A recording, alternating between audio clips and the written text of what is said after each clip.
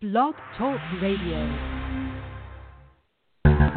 We are the heirs of that first revolution. Will a strong and united America still be a force for freedom and prosperity around the world? America has created the longest peacetime economic expansion in our history. We are the heirs of that first revolution. Good, common sense, and sound judgment of the American people and their essential love of justice. Hi, welcome to the Kudzu Vine for January 31st, 2021. I'm your host, David McLaughlin. Joining me as always, welcome Catherine Smith. Greetings from Atlanta. And welcome Tim Shiflett. Good evening, sir.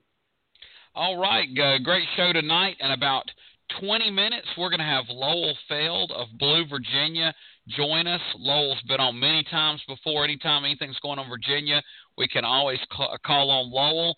And 2021 is a state elections year for Virginia and New Jersey. So while there'll be special elections here, some mayoral elections, as far as, top to bottom in a state, New Jersey and Virginia are going to be where a lot of the action is. So we're going to get with Lowell to get an early preview on that.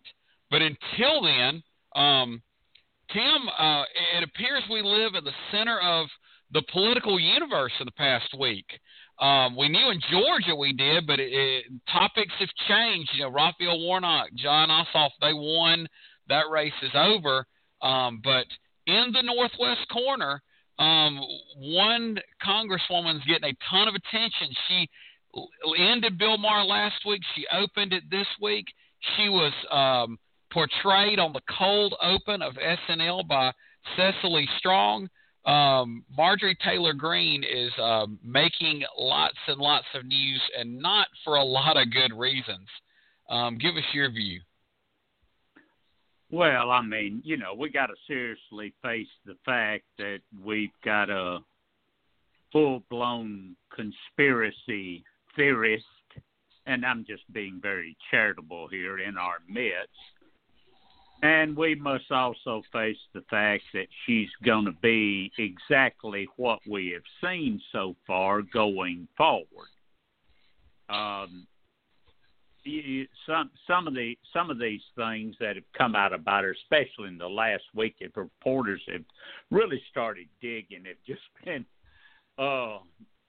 beyond off the Flat Earth Society page.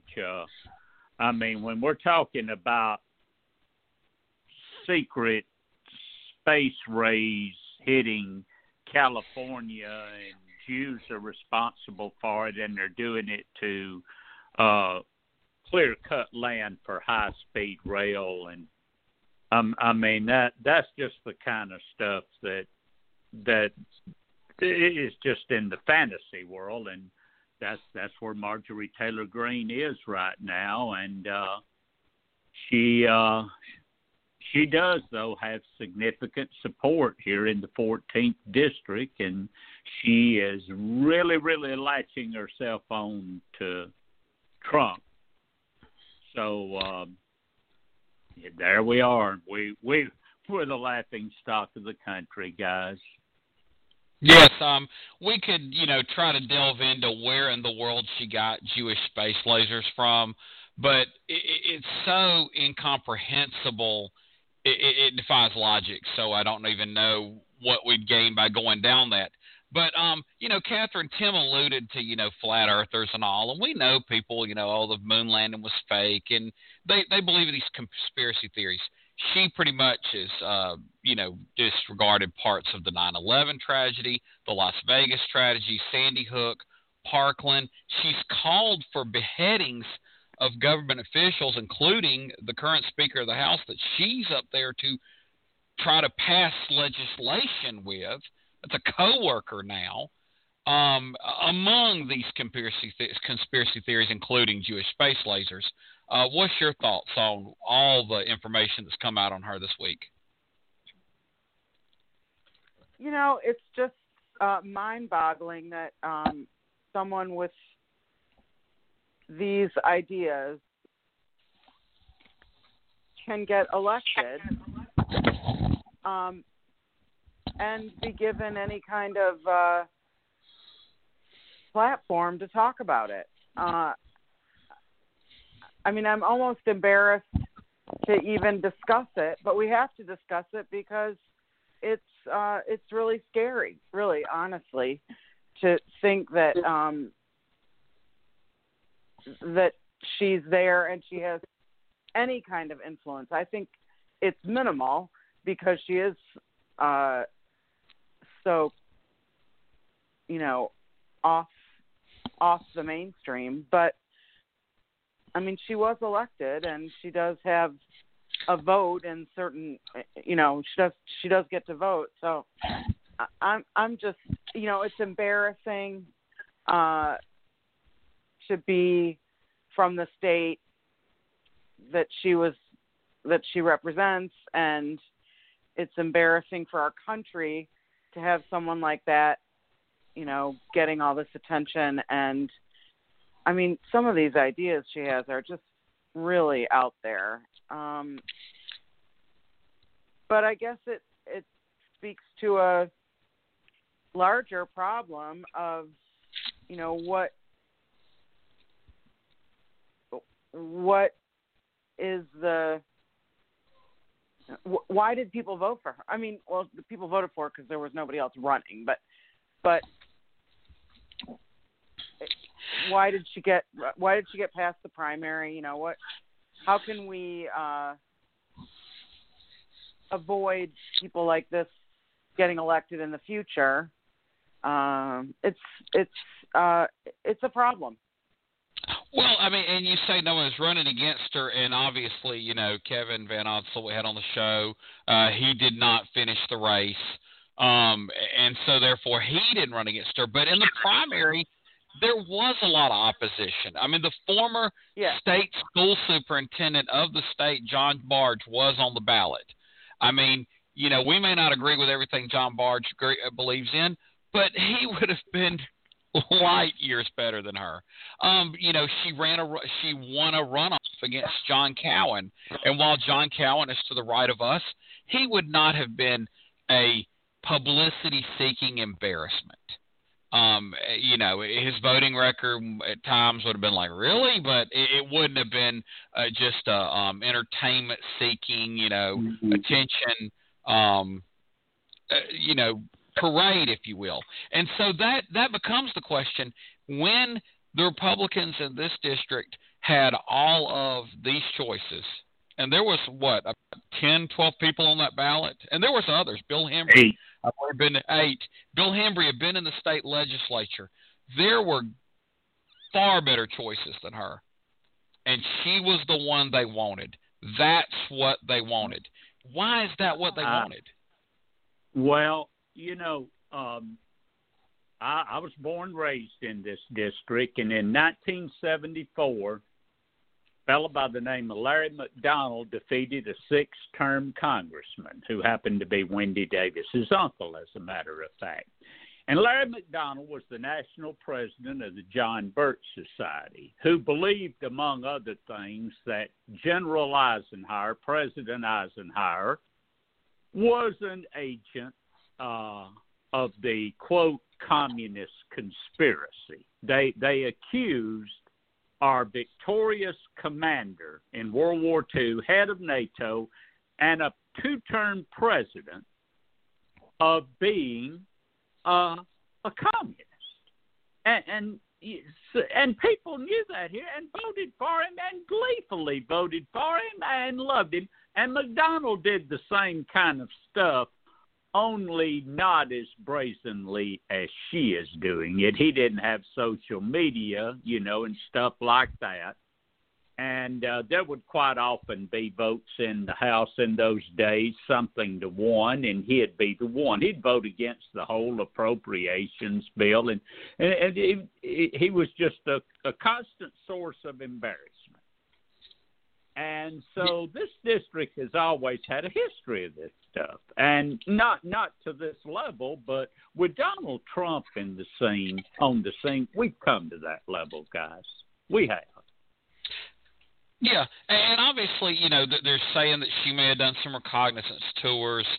She has, like I said, called in the past for beheading of her coworkers, government leaders, including Nancy Pelosi. And so people are saying, turn her out. And, the justification's there if you want to do that. I do think then you open up a bar of what's the level in which you do that. But here comes the bigger question. Let's just say she got turned out and they had to have a new election. Catherine, would we just get another Marjorie Greene Taylor next? Taylor Greene? Probably someone in that ilk, maybe not quite as extreme, but yeah, I would imagine so. Yeah, and so Tim, the next question, I think Catherine is very likely right. We get another one. I'll let you answer that same question, but I want you to expound on it. How do we get to the point where we don't get a carbon copy of her? We get someone more like Tom Graves, and who would have thought 2 years ago we'd be pining to get Tom Graves back? Well, as far as answering the first question you asked, I don't. It's totally hypothetical because I don't believe that's going to happen. I don't believe we'd get somebody exactly like her, but they would be very, very, very conservative and probably a Trump supporter too. But the reason I'm saying it's not going to happen, what are the Republicans doing about her? Kevin McCarthy canceled a House GOP leadership meeting this week, and they said one of the reasons he did it was he didn't want to talk about Marjorie Taylor Greene. At least 50 House Democrats have signed on as wanting her removed publicly, not one Republican. Matter of fact, Nikema Williams is a co-sponsor of a bill to censor her. I don't even know if that's gotten any Republican support or not. So I just don't know. I think the main thing that I'm looking forward to is to see what happens with redistricting. It sounds awful to say that, but it would take. We're not going to sit still. We're gonna start going after her. We're going to start organizing, and already have, rid of her to beat her at the polls if we can't do nothing. So it's going to be a tall order in this district the way it's laid out right now. It is, and here's the trick. She's from Alpharetta. And actually maybe more Cumming. The business that her father founded, that her husband and her run, Taylor Construction, is based in Alpharetta. She graduated from high school in Cumming. She was originally going to run in Georgia's 6th district. I guess when Karen Handel, they wanted to clear the race, she decided to, run in Georgia 14 when Tom Graves decided to get out. That open seat attracted her. She originally said, well, I'm going to buy a house in Paulding County. Then she said, well, I'm going to live in Rome. I don't know that there's any indication that she has ever bought or ever, stay more than a motel room in Georgia's 14th district. I don't think she resides in Georgia's 14th district. If somebody knows more than I do, please let me know. But I don't think she lives here. I bet she lives in D.C. When she comes home to the Cumming Alpharetta area in Georgia's 6th district. So what I'm saying by this is, however you want to cut it, you're going to have enough of the voters out of Whitfield, Walker, Chattooga, Floyd, Bartow, Dade, Catoosa, Murray, Gordon. There's going to be enough voters up there, and she's going to go run in whatever district she thinks she can have the best shot at winning that Republican primary, because I don't think you can cut out a district that's ready for a Democrat. Tim, you said but. What do you think?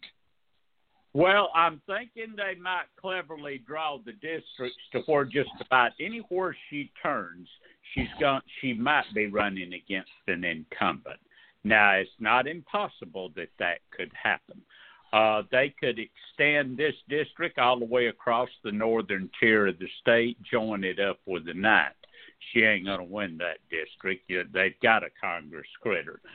They could throw her, the southern end of this district, a lot of it, into the 6th, the 7th, over in Barry Loudermilk's district. She certainly couldn't take him on. They could do some things for her. The question is, will they?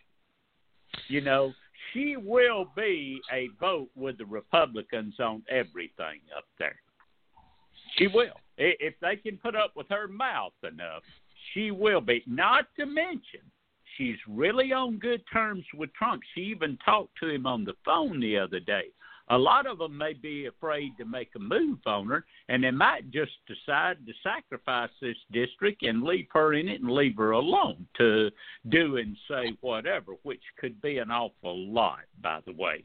So I don't know, guys. I mean, we got a congresswoman that called Obama a secret Muslim, and that the Clintons killed JFK Jr. and the Pentagon attacks on 9/11, that was questionable, and you know that's just where we sit right now. But there are some people making rumblings that they're going to run against her. One by the name of Brittany Trombauer has already announced that she's going to run against her. We'll just see. Catherine, do you believe that Barry Loudermilk or Drew Ferguson or the congressman that I can't name, and I'm not sure Tim can name, that replaced Doug Collins, he has the machine gun on his sign, Matt maybe, I think is his first name, do you think they could beat her in a primary? Because I'm not so sure. I'm not so sure either. I mean, it is 2 years away, or a year and a half away. So, a lot of things can change. A lot of things can happen. But if, and this is a big if Trump remains, popular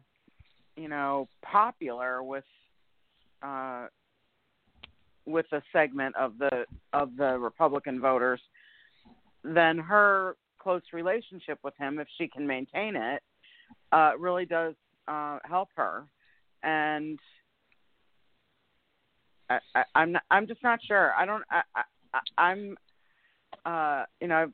watched a lot of pundits talking about it, and I've thought about it a lot. I really don't know what the Republicans' game plan is. I don't know how they're gonna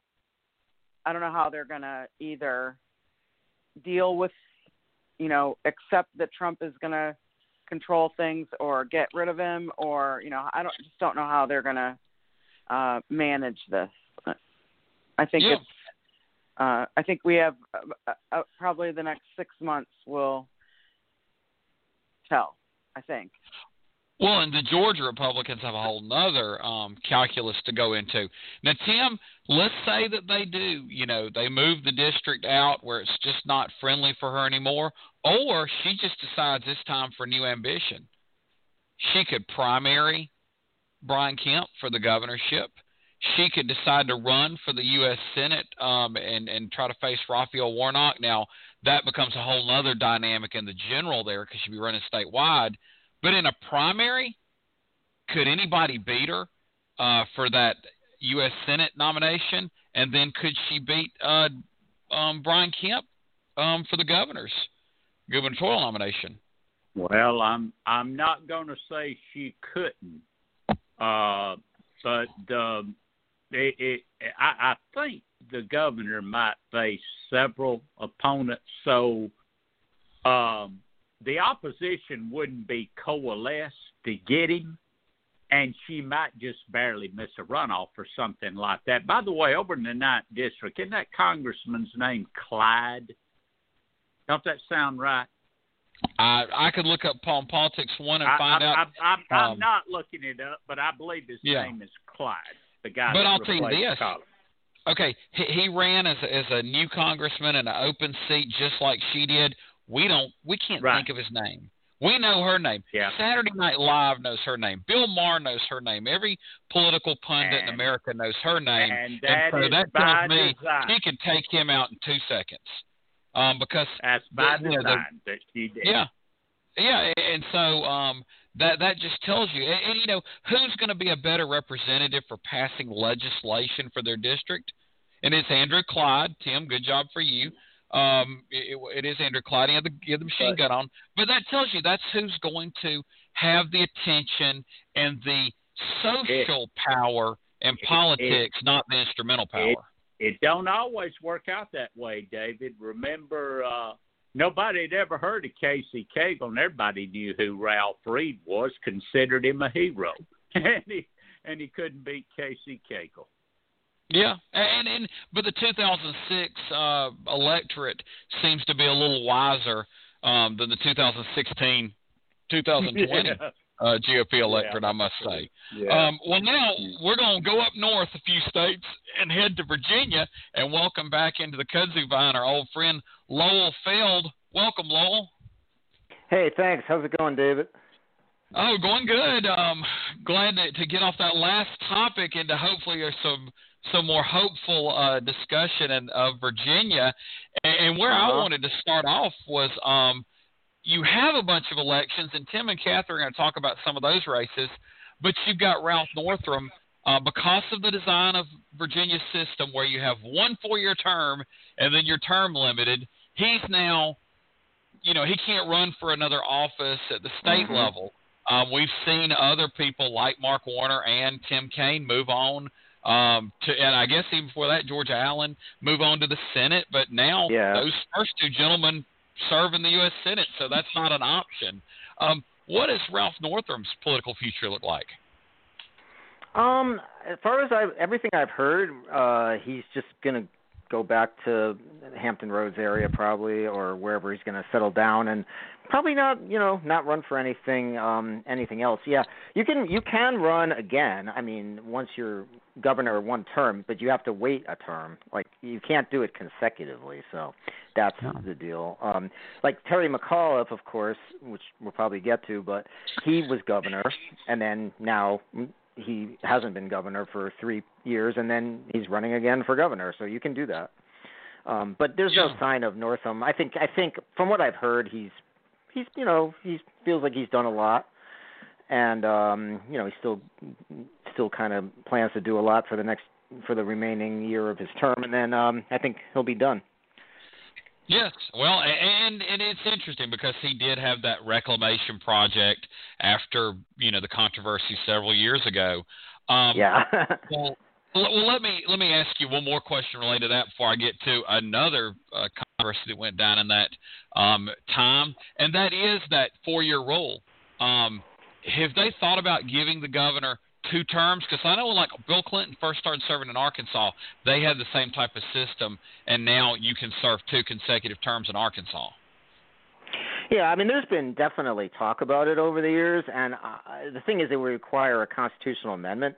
So you'd have to pass that in 2 consecutive legislatures with an intervening election, and then it goes to the voters for approval. We just had a constitutional amendment passed in November for redistricting, and it's a convoluted, it's a long, difficult process. It should be to get something in the Constitution, in my opinion. But anyway, but there's definitely opposition to it as well. I mean, so I don't know if it would pass 2 consecutive legislatures, and then the voters would have to be convinced as well that, they want to give the governor 2 terms in a row. I mean, personally, I support it. I don't see any reason to have this. We're the only state in the country, as far as I'm aware, that has a system like this where you can only serve as governor 1 term at a time.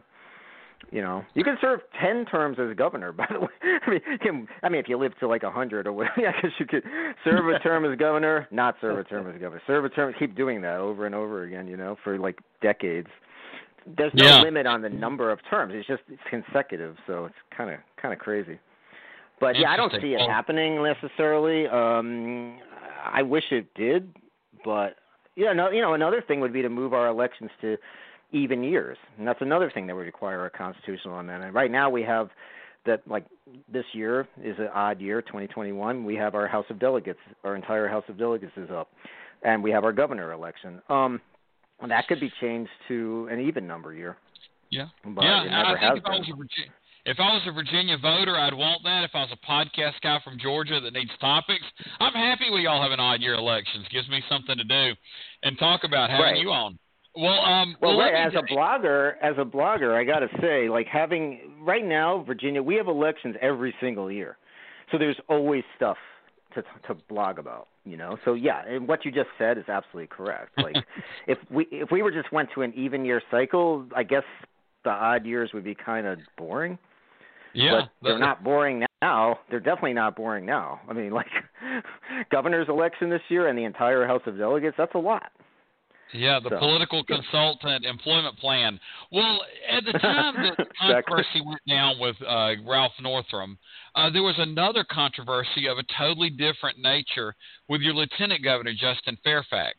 Now, he has still going to run for governor, and I know you're going to talk about other candidates later, but that controversy never seemed to go away. And I did notice on his campaign website he features his family very prominently, and given the nature of that controversy, I think that's important that there would be a reason he would do that. How is he being perceived in the years following his controversial allegations coming out? I mean, I just don't see any way to get past that, unfortunately, for him, because these are, how credible you think they are. I personally think they're credible accusations, and a lot of people do think they're credible. Like two African-American women made these accusations, and there's no way to disprove it. Like, there's no way to definitively prove or disprove it at this point. This stuff happened a long time ago. One of the incidents was at the Democratic Convention when John Kerry was nominated, in Boston, 2004. So, this is a long time ago. There's not, like, any physical evidence. There are no witnesses probably around. I mean, maybe for the incident at Duke there might, but I don't think anyone actually witnessed it. So, I mean, there's no way to clear – he can't clear his name really definitively. Like, he can't ever get to the point where it's like, okay, you're cleared, you're done with this. And so it's just hanging out there. It's just sort of hanging out there. And I think, like he raised the fundraising numbers just came in on January 15th, and he raised almost no money. And for a lieutenant governor, like, when Tim Kaine was running for governor, very different, but when he was lieutenant governor, and he ran for governor in 2005, which is when I got involved with Virginia politics. And, he raised tons of money. But anyway, I mean, McAuliffe raised millions of dollars. Jennifer Carroll Foy, another candidate, raised a couple $1 million. Justin raised, like, I forget, it was like $20,000, minimal. So people are not giving him money. And, I mean, I think that somewhat tells you what people's attitudes are. Because, I mean, normally – and he was considered to be kind of a rising star before all that.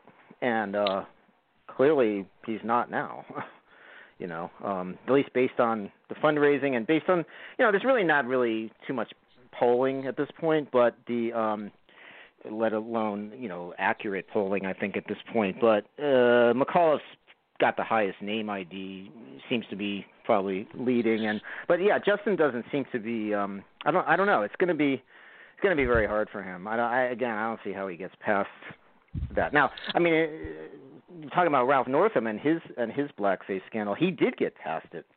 His approval ratings among Democrats now are very good. Overall, approval ratings pretty good. He's, seen as an asset. I mean, he's gotten a lot done as governor, too. I mean, of course, Democrats took back the legislature in 2019, and he was able to pass, in the 2020 session, they passed hundreds of bills, progressive legislation, environmental legislation, clean energy legislation. I mean, it's really become, Northam's going to probably go down in history, and I can't believe I'm saying this, couple of years after the blackface scandal, but as one of the most consequential governors in Virginia history. I mean, probably maybe the most in some ways. I mean, the times he governed through as well. We had the COVID pandemic. We had an attempted coup where Virginia's National Guard actually came to the rescue. I mean, think about all the stuff that's happened the last few years. It's crazy. Plus, again, taking back the legislature, we got Medicaid expansion in Virginia. We passed bills on just about every topic you can think of, from LGBT equality to women's right to choose. We ratified the ERA. You know, we passed a massive clean energy bill that makes it so that Virginia finally has a mandatory renewable portfolio standard and a lot of other things. It's just like on and on and on. I mean, the Virginia Values Act, which is, you know, LGBT equality. I mean, it's voting rights, massive criminal justice reform, policing reform. I mean, just it's incredible. So, like, who would have predicted that in the depths of the blackface scandal when Northam, everyone had called on Northam to resign, and he didn't resign. And now, who would have predicted then, like, we'd be at this point now? It's amazing. Yes. Well, I did not predict it. Yeah, definitely so. Well, I'm going to go ahead and pass it to Catherine, who'll pass it to Tim, and there might be some questions at the end again for me. Catherine? Hey, Lowell. It's so nice to hear your voice again and talk with you. Yeah, you too. I love having you on. It's always a joy. Thank you. I was interested to hear. I'm just a little curious, since you're so close to DC, how all this the insurrection and all that stuff, what the impact was on the people in Virginia. Did you feel threatened, or did you what? Yeah. What was the feeling, the mood in Virginia while all that was going on? Yeah, it was tense. It was very tense. And, I live in Arlington, which is just across the river. Yeah. We were under curfew here in Arlington that night. I mean, it was announced suddenly. It was like, okay, I think it was at like 6 o'clock. We're going under curfew for like the next 12 hours or whatever. And that was crazy. Curfew, like, because of potential violence. Virginia's National Guard was sent in to basically part of one of the only forces, along with, I guess, Maryland's National Guard and the D.C. police or whatever. But since the military was, I don't know what they were doing, the Pentagon, but they seemed to be not helping. So anyway, yeah, it was pretty scary. It was very tense and very strange, surreal. And, a lot of the people here work downtown. I mean, and they know people who work on the Hill. My wife's boss, worked on the Hill for years. A lot of people around here do, or they know people who work on the Hill. And it's just crazy. Like, that actually happened? Right. I know. That's how I feel about it.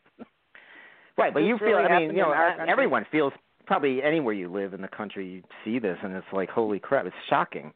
But, yeah, when you're actually right there, it's really, if you were in Nashville when that explosion happened, I was horrified seeing it from here. But if you live there, it's more shocking. But so, yeah, it was very disturbing. And these people were coming in the couple of days before that. The tension was building for days. It wasn't just like that moment. It was, and they were staying in hotels in this area, and in D.C. and Arlington and whatever, Northern Virginia. So they, it's kind of disturbing, I would say, is how I would put it. I figured it must be intense, because I know when I've come to D.C., I often stay in Arlington because it's so close. Right. So, I was actually Ralph Northam, Governor Northam he was having a COVID-19 press briefing, and I'm watching this, and it started at 2 o'clock, and I'm watching it, and then at like 2:15 or so, 2:20, some friend of mine was like, "Oh my God, you see what's happening at the Capitol?" I'm like, I don't know, I'm live blogging this. I'm watching this press conference, whatever, what's going on? I mean, oh my God, there's like some crazy stuff going on. You should check it out. And so basically, I pretty much gave up on that press conference and just turned all my attention to what was going on in D.C. And then apparently Northam, after I turned that off, Governor Northam was also pulled aside and was like, "Sir, we need to send National Guard, to, So, I mean, the whole thing was just surreal. And so, yeah, that was I think people were very freaked out around here. Now, I wanted to go back to something that David was talking to you about. You were saying how successful or how much impact the governor has had during his term, and I just wonder, what do you think the reason for that is?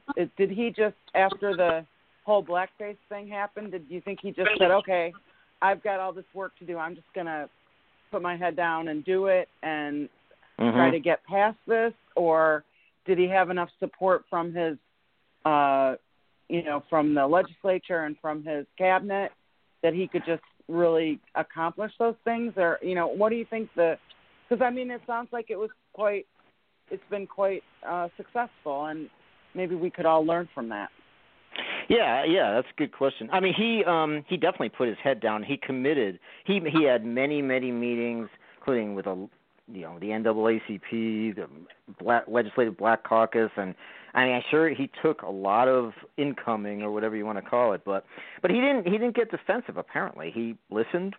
He was very willing to change and to do, to focus his governorship on equity, on racial justice, on social justice, whatever. And they weren't just words. He actually dedicated himself to that.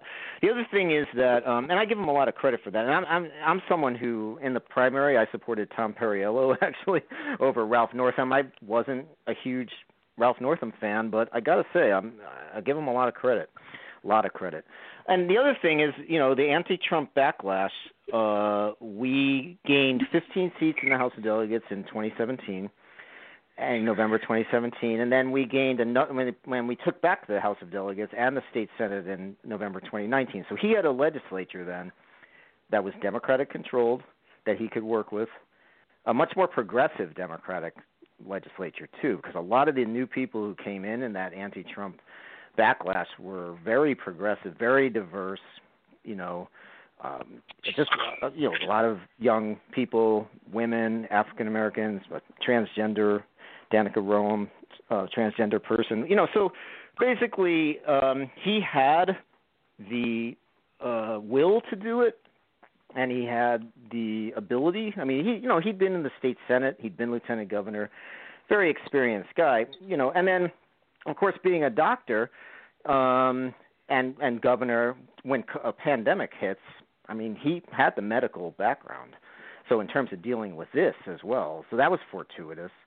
So it's like a bunch of things coming together, really, I think. But, yeah, I mean, taking back the legislature was huge, and then him actually committing to, working in these areas and trying to make Virginia more equitable. And, I mean, he definitely recognized that, racial injustice is a really big problem, and that had to be dealt with. So, and then I think with George Floyd was another catalyst, not just George Floyd, but that in particular, towards a push for more criminal justice reform and policing reform, and he was very much for that. I mean, he didn't. Well, yeah. It sounds like that. Sometimes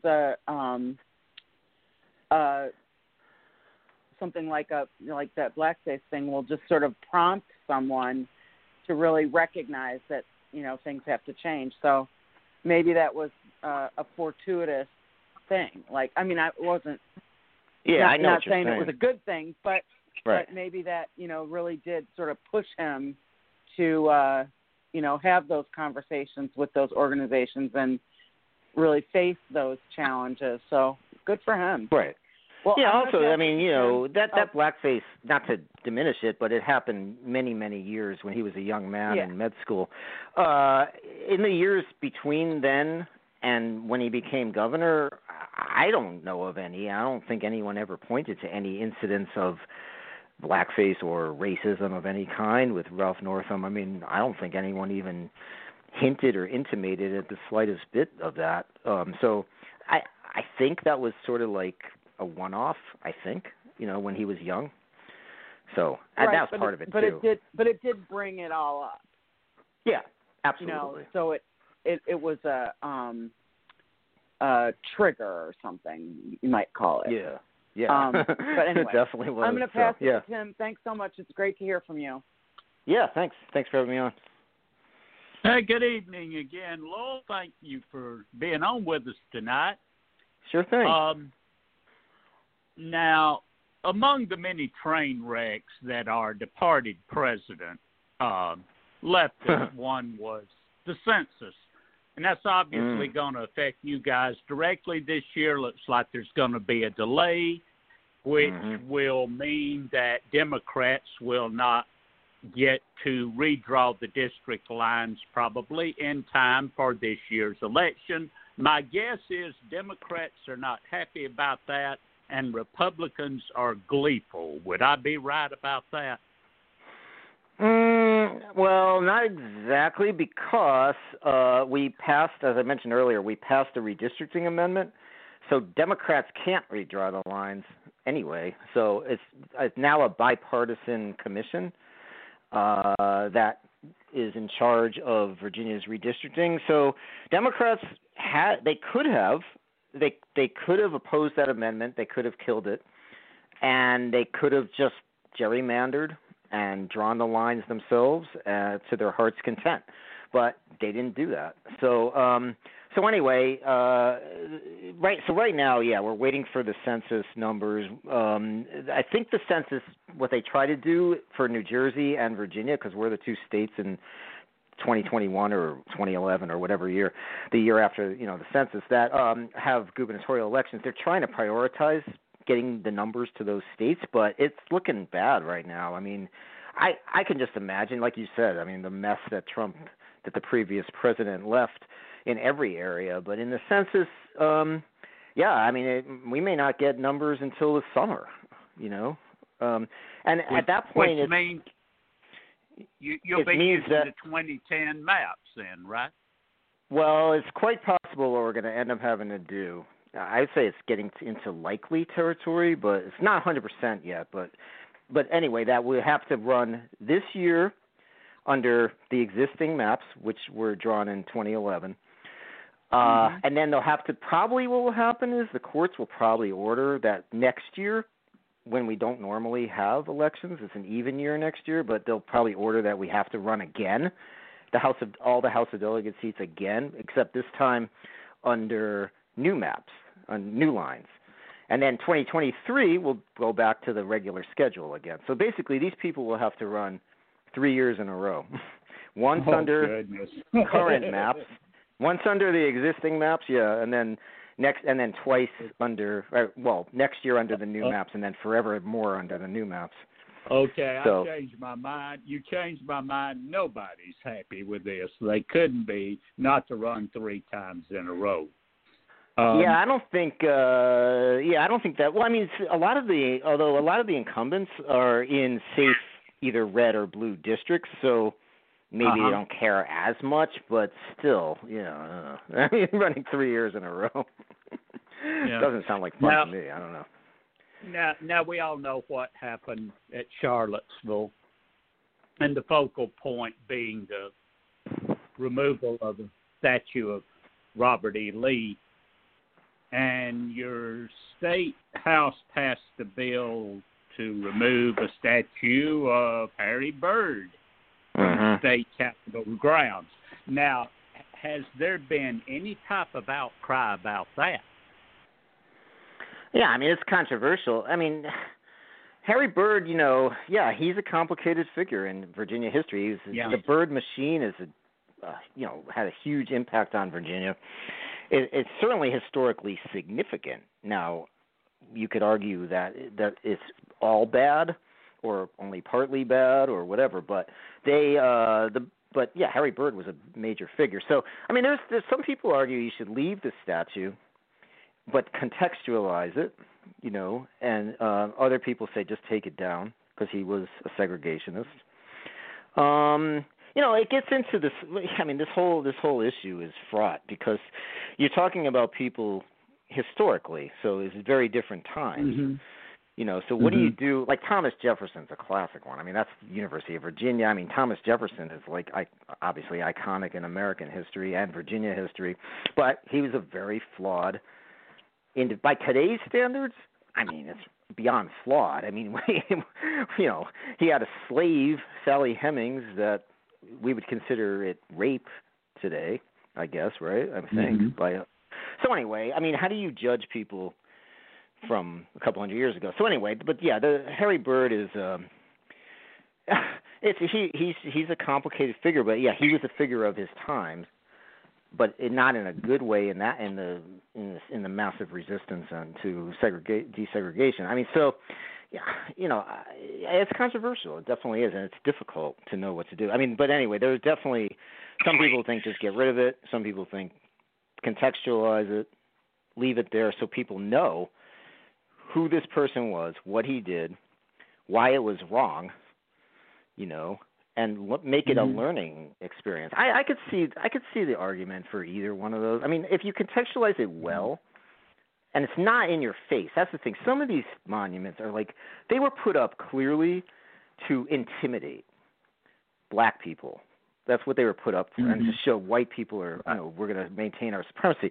And in the middle of like the middle of Richmond, like you have to walk by it or drive by it every day. Like that's ridiculous. Those need to go, you know. But if it's off to the side somewhere and it's not obtrusive and you can contextualize it, I mean, maybe, you know. I mean, so that's what the debate I think is. But there are monuments and plaques and statues and whatever all over the place in the South. Well, unlike many states, and especially like no southern states that I know of, Virginia is actually passing some gun control measures in the legislature. Are these measures supported by and large by the public? I mean, the polling, if you just look at the polling, it's been consistent, and it's really across the country, and it's in urban and rural areas. If you look at the polling, that people support background checks. They support, you know, some of the major like red flag laws and other things. I mean, there are some of gun control measures that people strongly support. Others, you know, not as much. Maybe assault weapons, I don't know, quote unquote assault weapons bans have somewhat less support. But you know, and waiting periods and other things. But so you know, but there's definitely a minority, I would say, but it's a very vocal minority of people who really, really, really, you know, are supportive of guns, who very angry about that. And in Virginia here, they started this sanctuary county movement to make a gun, basically a Second Amendment sanctuary county where these laws would not be enforced or whatever, you know, and that swept across Virginia last year. And, most of the counties in Virginia passed some sort of ordinance or, you know, some sort of resolution or whatever expressing their support for this. So, so it's, you know, the thing is, like, it's not just the majority of the population what they think. It's if you have an intense, passionate group of people on whatever issue, by the way. I mean, like, they and most people don't really care that much. They say, like, oh, yeah, I mean, I'm for this or I'm against this or whatever, but it's not a top priority for me, and I'm not going to go out and march or go. I mean, these gun supporters went to, and I'll give them credit for this. I mean, you know, this is what you're supposed to do. I mean, in a way. I mean, they showed up. They showed up in hundreds, like on a couple of days' notice or whatever. They showed up at county board meetings and city council meetings, and they spoke, and they spoke up. I mean, that's okay. You know. So one final question. You're a blogger, of course, and we're in an election year, and we go into this election year knowing at least the National Republican Party is still pretty much dominated and controlled by Donald Trump. So do you expect to be blogging that Republicans running for 2021 offices are dominated by Trump supporters this year? Yeah, I do. I mean, the Republican Party does seem to be the Trumpist party now. It's very hard. Look at what's happening with Liz Cheney. It's amazing, really. It's like she was one of the few who kind of like really spoke out against the insurrection, and she's getting lambasted. Yeah, so like the candidates running for statewide office here on the Republican side right now, I don't really see any of them breaking from Trump. I don't see any of them running as like a moderate Republican or an old school like country club Republican, but even pre-Trump Republican. They're all like they support Trump. I mean, I'll be really interested to see if any of them break and say no. I am not a Trump Republican. I mean, have you heard that from any Republican anywhere, really? Like, come right out and say that? Yeah. Those that would break away from him are afraid to say so for electoral and safety reasons. And with that, Lowell, I'm going to send it back to David. David? All right, cool. Yes, well, Lowell, I have heard many Republicans say that they're breaking with Trump, and that either comes right before or right after they announce they're retiring. So those two kind of go hand in hand. Well, let's talk about this governor's race, and I don't know how deep we can get into it with the time, but I want to talk about the Republican side. It looks like Kirk Cox is a little bit more of an establishment figure. Amanda Chase, a state senator, has gotten a lot of headlines for being that more reactionary, new-style Trump Republican. Is that the two people that it's going to come down to, or is there another person that could factor in? So it's hard to predict because the Republican nominating process is very confused. We still don't 100% even know whether they're going to have a convention, and apparently it can't be an assembled convention because of COVID, so you can't have a bunch of people in a convention center. So it probably have to be some sort of unassembled convention, but then in order to do that, you have to change the party plan, and that requires 75% of the state central committee to approve that, and they don't have that either. So they may end up having, this is absolutely crazy, but they may end up having the state central committee, like 72 members, I think it is, choose their statewide nominees. If that's the case, I have no idea who those people are going to choose. I mean, but anyway, there are several other candidates. I mean, Amanda Chase and Kirk Cox are probably the two front runners. At this point, there's also a businessman named Pete Snyder. There's another guy named Glenn Youngkin who's apparently worth like $100 million or something like that. He worked for the Carlyle Group for years and made a fortune. Now, how you spend millions of dollars on a unassembled convention, or if the state party chooses the nominees, I don't know what you spend the money on. It's not a primary. It's not like a statewide primary where you can run TV advertising and all that. But yeah, I'd say right now it's probably starting off. I would say Amanda Chase and Kirk Cox Kirk Cox was the Speaker of the House here in Virginia for only 2 years, though. He managed to lose that in the 2017. We picked up 15 seats, Democrats. We almost took it back then, and then 2019 took it back. So anyway, but yeah, probably those two. Well, tell me the timeline on when the convention has to be held by because two things are going to happen. One, it's going to get warmer and outdoor assemblage might be more possible. And two, we obviously, I think, all hope we get more vaccine out there and it becomes safe to reassemble at some point when we hit a certain percentage of the people vaccinated. So what's the timeline in which they have to have a convention and a nominee by?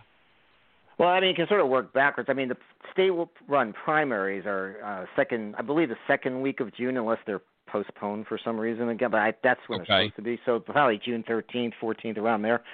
But you have to let the State Board of Elections know. The Democratic Party and the Republican Party, I think it's in. I could be wrong on this. I think it's in March at some point, late March. They have to let them know. They have to send to the State Board of Elections our intent. We are planning. We want to go with a primary or whatever method of nomination they've chosen. So there's not that much time. I mean, really. And meanwhile, the candidates really need to know. Should they be running a campaign based on that there's going to be a primary, or a convention, or a what? Like, I mean, we're already Okay. almost into February now, and it's like, yeah. So there's not really that much time. But the state central committee on the Republican side has been completely unable, really, to reach consensus on this. They're badly divided. Some of it's Amanda Chase forces versus like anti-Amanda Chase forces, and I'm not exactly sure why they think Amanda Chase would have a better chance in like one method of nomination or the other. I would have thought she'd have a better chance in a convention actually, but I don't know. I mean, maybe she would in a primary. It's just hard to know. So anyway, it's all fuzzy right now on their side. Democrats, meanwhile, we just chose a primary. Took 5-10 minutes. Chose a primary, no problem, and there's going to be a primary. Now, by the way, these primaries in Virginia, there's no like you have a runoff in Georgia. You could have instant runoff. You could have ranked choice voting. We don't have that, so it's just whoever gets it's first past the post, quote unquote. So it's whoever gets a plurality.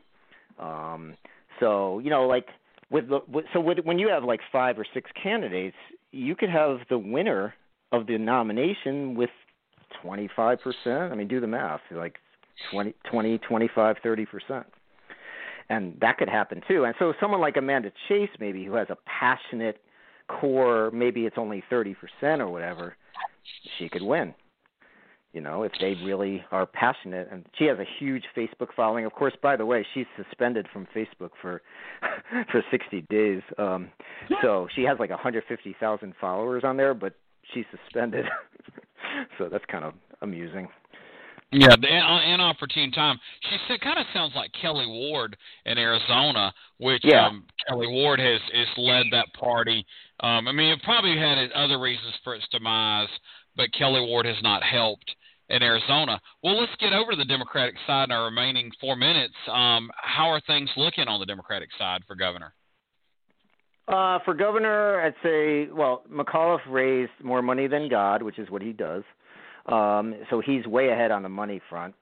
He's got the most name ID. He was governor for 4 years, et cetera. So he's generally considered the front runner. There are, several other candidates running. You've got 2 African-American women running. One is a state senator. One was a delegate. She's now resigned to devote herself full-time to the gubernatorial race. Jennifer McClellan is the state senator. Jennifer Carroll Foy is the delegate. And then you've got Lee Carter, who's a self-proclaimed socialist, who's, very to the left. And so he's running. And then Justin Fairfax. So, but the thing is, if you think of it as like Terry McAuliffe as the de facto kind of incumbent in the race, then everyone else kind of, to me, splits the not Terry. Like if you want Terry, you want Terry. But if you don't, then which one of the other ones do you pick?